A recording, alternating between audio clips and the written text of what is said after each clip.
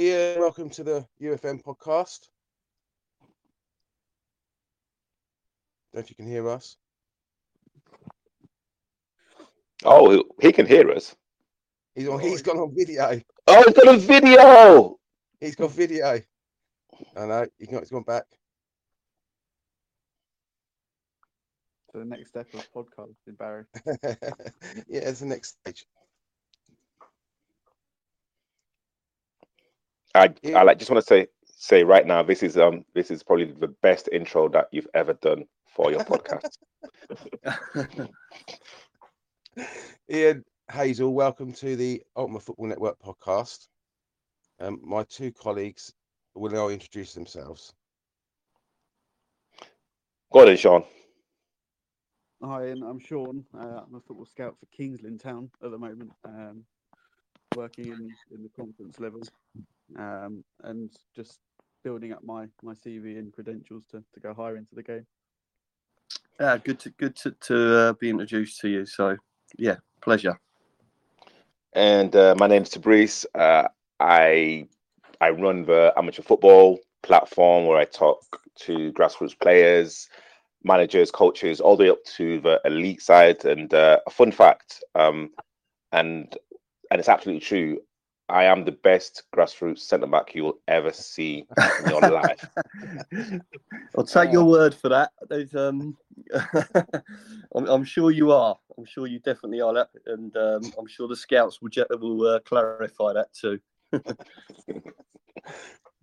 Right, Ian, my first question for you is I want to just ask you about your time at Wimbledon when you joined as an apprentice. I think it was around in the 80s, and I think you were under Dave Bassett then. What was it like playing and being under that manager? It was a long time ago, being 54 now, but I was fortunate to go there as a 12-year-old kid, and then I signed when I was sort of 14, schoolboy terms, and sort of made my way to an apprentice, and then fortunately very to be involved in the first team as a pro, albeit very difficult. But I look back and I think to myself, it was tough, no getting away for it, because in the era in the 80s, Wimbledon probably had their real sort of successful period. Obviously went on to win the FA Cup, so it was a real tough environment as a young lad growing up, but one that thoroughly enjoyed first and foremost, and probably sort of set me up for skills sort of later on in terms of outside of football. Sort of definitely sort of toughened you up, and you had to be mentally tough to be around some of the sort of the bigger players, if you like. But no, it's an enjoyable time. And when you look back, some of the players that we had as well were fantastic and, very, very successful. So what was the... sorry. I'm going to say, what was the dressing room like at that time? Because obviously you had people like Fash in there. Yeah, Fash, Vinny, Wisey, all sort of big, strong characters.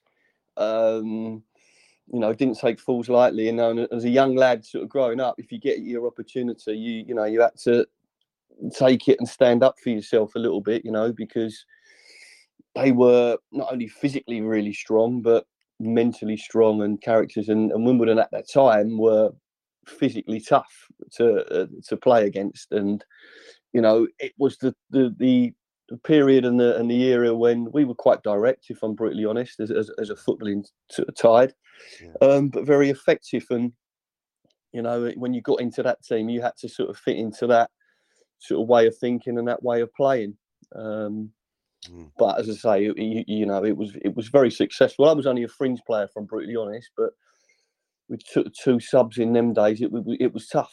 I was up against Vinny and Laurie Sanchez to try to get a first team regular spot. So it was incredibly tough. And when at the time you think you're better and you think yourself, well, I'm technically better, I should be playing. But when you look back and you become a little bit wise and a little bit older, you think, well, I couldn't really argue, because they finished in the top 6 in Division 1 and went on to win the FA Cup. So they're not going to take a sort of skinny 18-year-old to put him in centre midfield over them two. But my memories of it, are fantastic, and I still speak to Harry now and Jeff Taylor, who was my youth team manager, about all the sort of stories and things that went on in them days that most you definitely wouldn't be able to get away with now, but thoroughly enjoyable times, to be honest.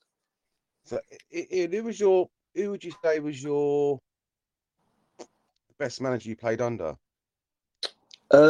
Best coach, definitely Don Howe. When Don Howe was at Wimbledon, without a doubt, Don Howe was absolutely fantastic. And probably Jerry Francis when I went to Bristol Rovers. Jerry was sort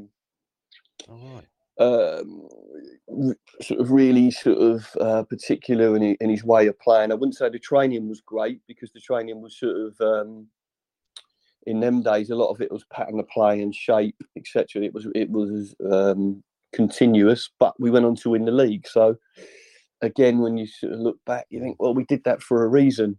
I mean, at the time, you just think, oh, this is boring. Turn up every Wednesday, every Thursday on a pattern of play, defending shape.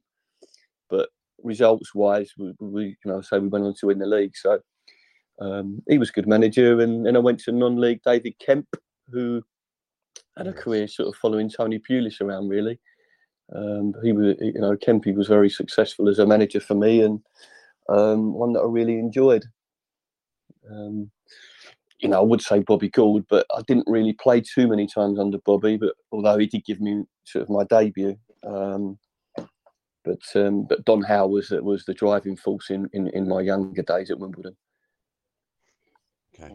Okay. I've got a question for you. And again, you've had a very extensive management career. Do you think? And again, a lot of people can actually look at that and think, wow, you know what, you've got crazy amounts of experience. Or people can say, well, you know what, maybe he's a bit of a disruptor. Maybe you had to bounce from job to job to possibly fit in. I mean, I wouldn't say that as such. I mean, I think when I look back at it, I mean, I was a player coach or player manager at Tooting and Mitcham, so I'm not sure how long I was there. I was there a little while, and then there's a lot of reasons in non-league football, and I'm sure you might relate to some of them, but non-league chairmen aren't always the most honest of people in terms of some of the things. Elaborate. Come on, elaborate. Well, elaborate. Listen, I went to I left Tooting and Mitcham, and then I went on to Molesey and Wharton and Hersham. I thought we were successful at Wharton and Hersham. We had 17 games unbeaten, but it's tough because in non-league football at the time, I mean, it's a little bit more different now because there's a lot of full-time sides about, but you want the players to be looked after. You want them to be on board with you, on side with you, and little things like wages being given out on a Thursday night and they're a tenner short on a regular basis, and little things like that, or late in terms of late payment. And so there was a couple of clubs that I walked away from because I didn't feel it was quite right. Molesey and Wharton and Hersham back in the day being two.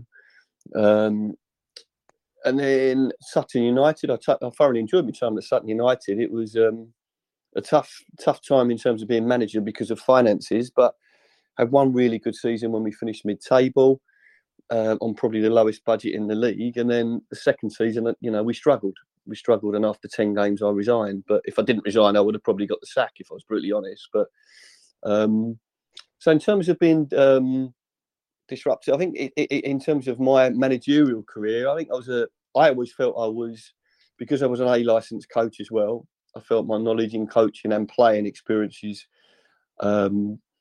was sort of, gave me an advantage over some, if I'm brutally honest. But I look back and there was some jobs I probably shouldn't have taken because realistically it was a difficult time and a difficult challenge with budget and, trying to attract better players that you can do better coaching drills, you can develop them and you can improve, on the pitch as well. Some players want to play for you, want to run through a brick wall for you, which will take you so far. But in terms of the quality, if you, for instance, at Sutton, competing in the National South levels at the top end, trying to, and players on £25 and £50 a week back in 2005, which it's tough. And as I say, I had one good season, and I should have walked after that one good season, because realistically, it wasn't going to repeat itself the second year, and it didn't, unfortunately. But yeah, I mean, and that was sort of my managerial career, sort of 5 or 6 clubs. So I was fortunate to be offered jobs. So I take that as a compliment.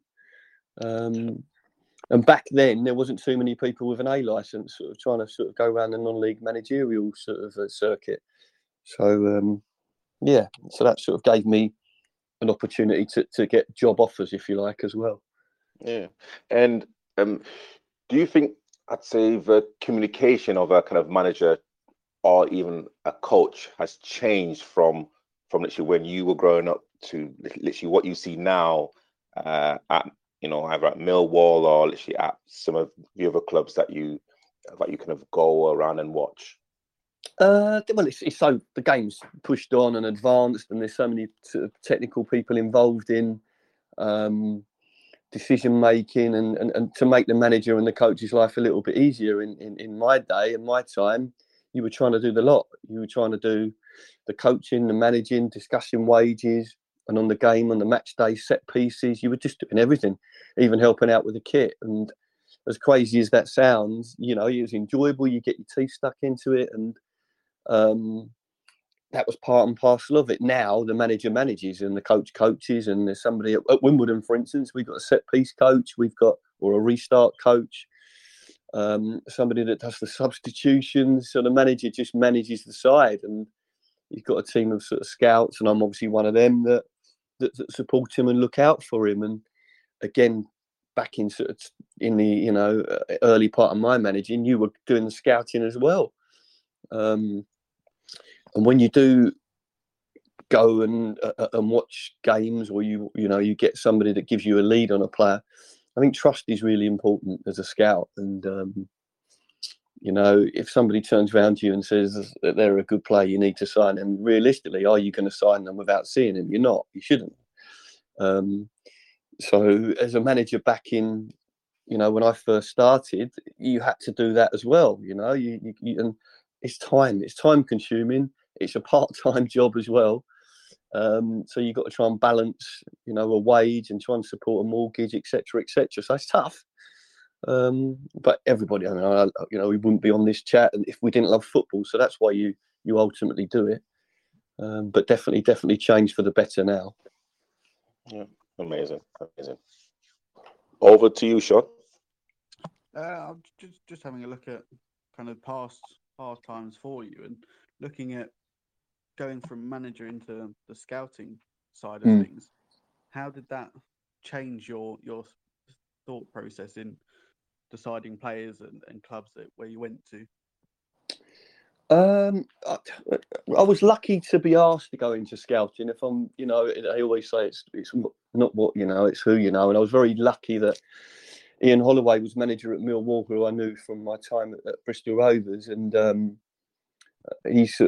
was still in contact with him, and he asked me to do some scouting for him, and then sort of my scouting career sort of went from there. It's different being a manager and a coach. I really enjoy the scouting. I really enjoy watching players, and I really enjoy them. Especially the younger ones, seeing how they develop as they get a little bit older.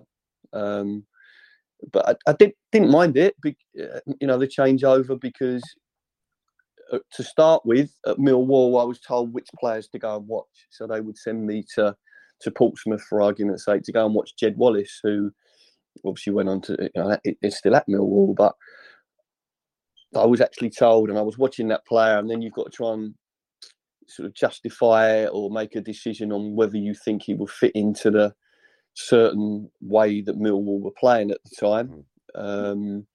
I think when you're doing your scouting, it's working close to the manager. I mean, Ian Holloway wasn't there long, and Neil Harris took over. And when I was at Millwall, it became a little bit, I know it sounds strange, but it became easier because Millwall played 4-4-2, which over time, there's not many teams that actually play 4-4-2, but he wanted the two wide players to be able to cross the ball, right foot on the right side and the left foot on the left side. And that's all forward now. No, it's tough. I mean, Sutton United play that way, well, to a certain extent, but there isn't too many teams that play 4-4-2. But and I think you've got to go and watch games, and you've got to gauge the levels. Once you've understood the levels of, the National League, the National South League, Div 2, Div 1, etc., then, when you're actually going and trying to watch games, it gives you more of a sort of a gauge, if you like. It's not always easy watching under 23 football, but it gives you a gauge of where and what levels you actually think they would fit in. But I really enjoy the scouting. I've done a few opposition games as well, which is a little bit different and a little bit more long-winded, especially on a Sunday morning when you've got to sort of do a report that's originally was sort of 3 hours. But I'm more doing player reports now for AFC Wimbledon, which is good because you get trusted in terms of by the manager, and you get trusted in terms of your opinion, which is quite nice. Right or wrong, you get some. Unfortunately, you don't always get everything right, but that's why you have to sort of watch them so many times and try and, as I say, try and gauge the levels. But it is enjoyable. It's a credible game in a way with doing the player reports. I'm doing opposition reports at the moment, and for the player report side of things, going to watch the player 3 or 4 times and writing your report up and handing it to the manager, and the manager agreeing or disagreeing, you can lose credibility over it if it's not right for any reason. So it could be a very short career if managers aren't trusting in what you're writing. Yeah, I mean, it's hard, Sean, isn't it? Because you go and watch games, and you have to trust and back yourself to a certain extent. And you are right in terms of credibility. Credibility is huge. If you put someone in the building that's not particularly the right fit and doesn't do very well, you the next time you recommend someone, they might not be quite so trusting. But at Wimbledon, what we decided to do was, rather than have like a director of football, we got like a little football committee. So we have the CEO on it, the manager, the head of recruitment, who does more analysis and does stats. He's quite stats driven. And then what they say, it's 2 chief scouts or senior scouts, albeit part time, and that's myself and someone called Steve Boone. So rather than now be trusted with just one person making that decision, it's sort of a group committee decision. And that's the way that Wimbledon have gone about that. Obviously the manager, for instance, we just signed Terry Adelaide on loan from Fulham, come from the under 23s. I must have seen him about 7 times. The manager hasn't had the opportunity to see him other than video. So it's sort of it's brought to the table. We needed somebody who was quick, fitted the right wage packet or salary cap, if you like, because Wimbledon unfortunately haven't got finances to throw at players. So unfortunately we had to become a loan, but I'm convinced he'll do well. But you never really know. You're praying and hoping when he gets an opportunity, he does do well. But I understand in terms of credibility, you can easily lose. You can build up your credibility. You can easily lose it fairly quickly. But you aren't always going to get it right. It's impossible because the manager might not put them in the position that you see them. Yeah. They might not give enough game time. The kid or somebody could freeze, for argument's sake. You get a 23 player and then you put him in a first team environment. Never really played in front of a big crowd. Never played when people are giving you a load of grief and a load of stick. And it's all these sort of mental things that the players have to deal with. That as a scout, you're not sure in terms of their reaction. We do some, due diligence and find out a little bit about the character and the personnel before we bring them in as well. We don't want anybody to sort of disrupt the dressing room and become difficult. But yeah, I mean, it's a tough one in terms of you won't get every decision right. You won't get every player signing right. That's impossible. But, if you can get the majority close to being right, then, it's hopefully we'll get you the next one and the next one and the next one in. Yeah. And one more from me is again, looking back at your time at all the different clubs that you have been at, spreading from Tooting and Mitcham to Sutton and Bristol Rovers, does the knowledge of semi-pro football all the way up to professional football give you a good kind of basis of knowledge of players throughout your time, and using that in your scouting career going forward? What you mean, sort of networking and that kind of thing? And having players like in your head that you know that this club could benefit from him if you walk into a new club. Yeah, no, you do. I mean, obviously, you know, every time you're out, you'll bump into somebody or your network from, and you know, of a list of players and managers and coaches that you've got. But yes, you are right in terms of players that you've seen and players that have done well working previously or during your time. You know, I worked at Northampton scouting for 2 years, and Luke McCormick, who Wimbledon signed, was high on our list at Northampton. But obviously, I left Northampton, and I suggested him to Wimbledon, and Robbo loved him at the time. So that was somebody that you will take a note, if you like. May not be for the existing role that you're in, but yeah, if you go to another club or you go to another job, then you're going to have a list of players that you would hopefully fit into a criteria that would benefit other clubs. I think you're always going to network. The more you're out there, the more games you watch, the more people that you can actually speak to. Some of them you don't want to speak to, if I'm brutally honest, and some are very opinionated, and probably including myself. But you know, you've got to make your own mind up and trust your own instincts ultimately.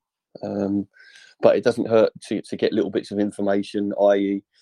injuries. Is he injury prone? You know, you might get something that somebody mentions to you that, you know, it might be a character reference, them kind of things. And once you sort of can build up relationships that you can trust, then it's good to you know, that you can turn to them and know whatever they're going to say is credible and is honest, which, as I say, in football sometimes is not the most easiest thing to get out of people. And actually, talking about being honest, have you ever spoken to a player as a scout or even as a manager and say, look, you know what, you are not good enough at this level. However, there's like other certain careers in football that like may like suit you, and literally, how important is it to you to actually be honest with the young men and women that are kind of looking to get into the pro game? I think you need to try and be honest. I mean, sometimes as a manager, and I'm not saying I was in that bracket, but some managers aren't always honest with players because they need them to be around. You know, they might tell them that they're in their plans when realistically they're not. In my own experiences, I worked at Fulham. I was in the academy. I was doing my coaching at Fulham, so I was working in the under-14s and under-16s, just to give you an example. And it's a really tough one for young academy players because as a coach, realistically, you can tell almost by November, January, whether they're under 15 or under 16 is going to be good enough. If they're a long way off, you know, you want to be able to tell them. But we was always told to be uncommittal. So when a parent or you get approached by a parent or you get approached by the kid, which doesn't always happen, but you know, how am I doing? You really want to tell them the truth. You really want to be honest and open and say, listen, look, in my honest opinion, we don't believe that you're going to make this particular certain level. However, go and do that. But they don't at that time. They didn't want you to actually say that, not until you had the meeting sort of in April, March time or whenever it was. But yeah, I mean, that was always a tough one. And it was always hard because you're going to break the kids' dreams and you feel as though you're going to be the one that, you know, destroying their ambition. But it's trying to gauge and get the balance right between being honest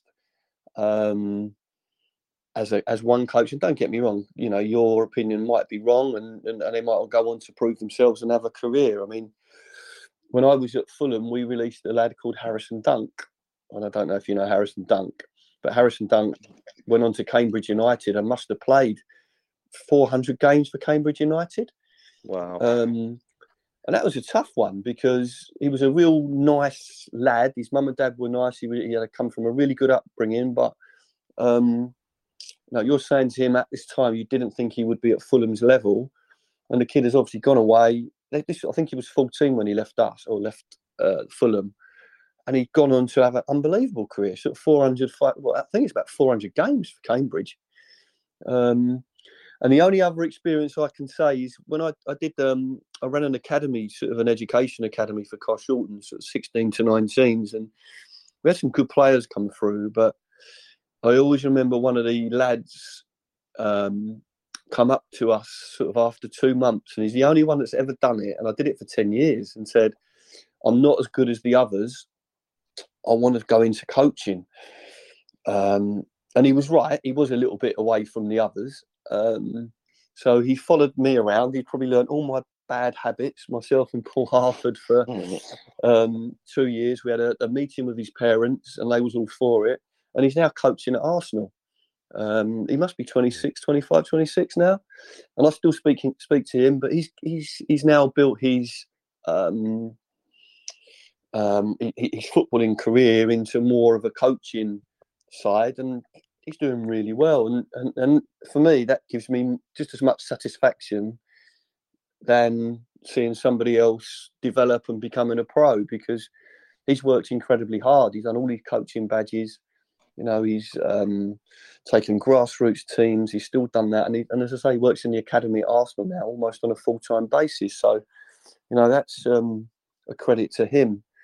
But yeah, it's a very tough environment, football, and it's very tough to make it to the top, and it's very tough sometimes to as a coach, a manager, a mentor, or even a scout, to be honest with players and tell them, look, in your opinion, you don't think they're good enough, or they don't think they're at this particular level. But perhaps there should be a little bit more honesty, providing, of course, that the support is given to that individual boy, girl, if they get, unfortunately, the information that the coach or whoever doesn't think they're good enough. So supporting that player. And I know there's welfare officers and other sort of people that they can lean on nowadays, which is good.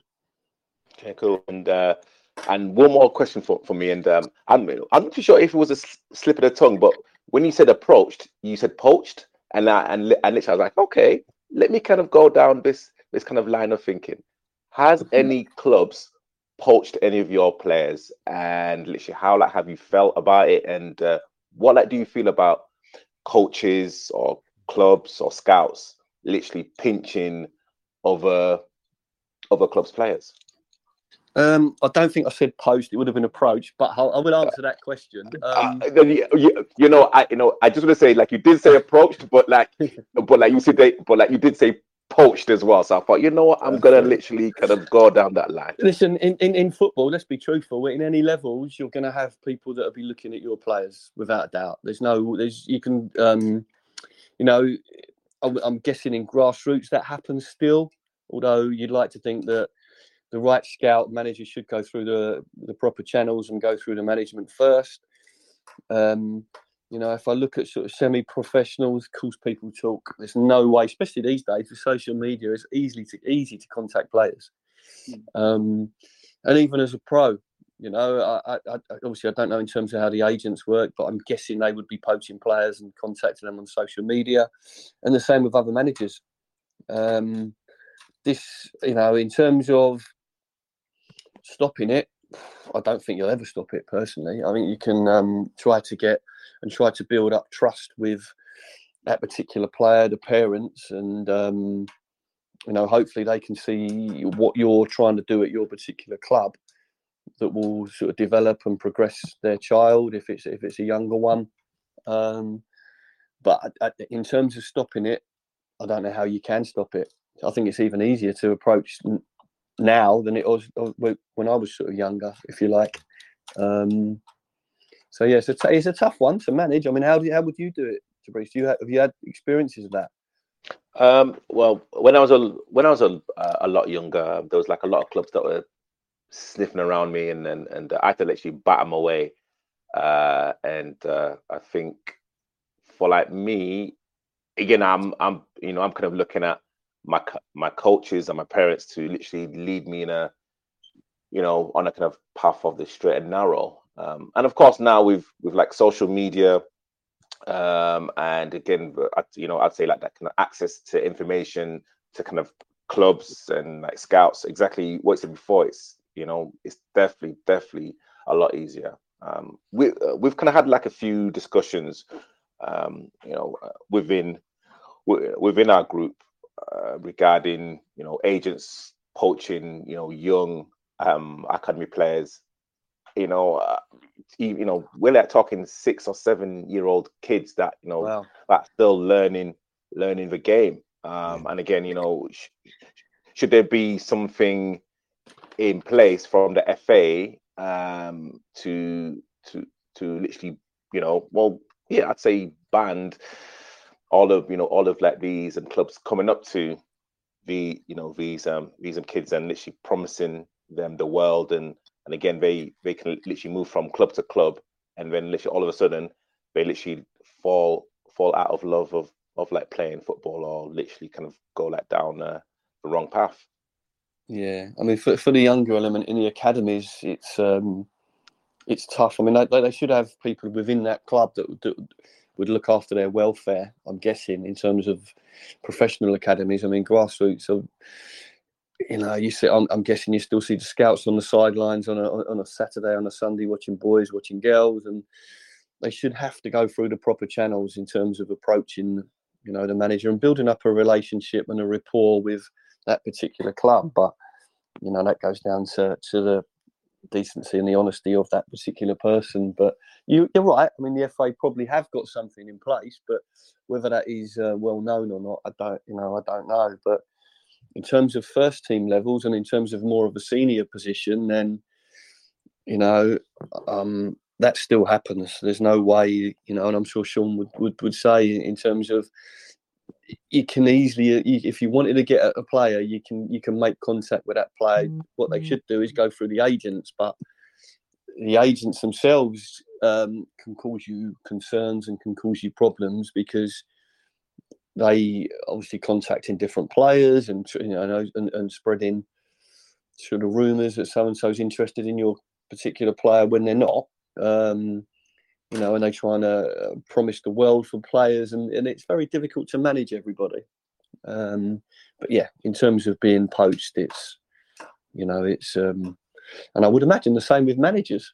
If you're a decent one, I'm sure that chairman and other people will be tapping the having a succession plan in place. So if their manager goes or whatever, then they've already lined one up. But I don't think you'll ever stop it. You can see it go through all of them, really. Coaches, managers, even scouts, if they're doing that well. Yeah, it's a tough one. It is a tough one to manage that. It's like for us at Wimbledon, we've got sort of another couple of weeks of the transfer window to run, and you're thinking, well, if any of our players, which they possibly could do, a couple of bids and we accept one, we're not going to have a lot of time left to get a replacement in, if you like. So you've got to try and do your work now. And you've got to try and prepare and plan. Listen, if this doesn't happen. So we're speaking to agents now about other players, just in case. But yeah, in terms of, I don't think you'll ever stop it, personally. Ian, thank you so much for coming on to the Ultimate Football Network podcast. Again, thank you to Sean and the founder Barry as well. Please go and like and subscribe. Please go onto the Twitter handle. Actually, before I end, are you on socials? How can kind of people find more info about you? I'm on social media. I'm not the best on it, but I am on it. I'm on LinkedIn, and I do Twitter and Instagram. I'm not the well, I'm probably boring if you look on Twitter and Instagram, but but yeah, no, listen, by all means, anyone can contact me. And if anybody's got any questions, I can only, I'd love to answer them. And from my own experiences, I might not always be right, but I can try to be honest and open with people and advise them, in terms of how I've gone in my career. And, I'm really lucky that I'm still involved in football, and have been since at the age of 14. I say I'm 54 now. So, I love the game as well. So, but by all means, anybody can contact me, in terms of football, no problem at all. Amazing. So, again, thank you so much for kind of coming on to the podcast. To the listeners out there, please like and subscribe the Ultimate Football Network on Twitter. We will hear from you guys real soon. Thank you. Cheers, Ian.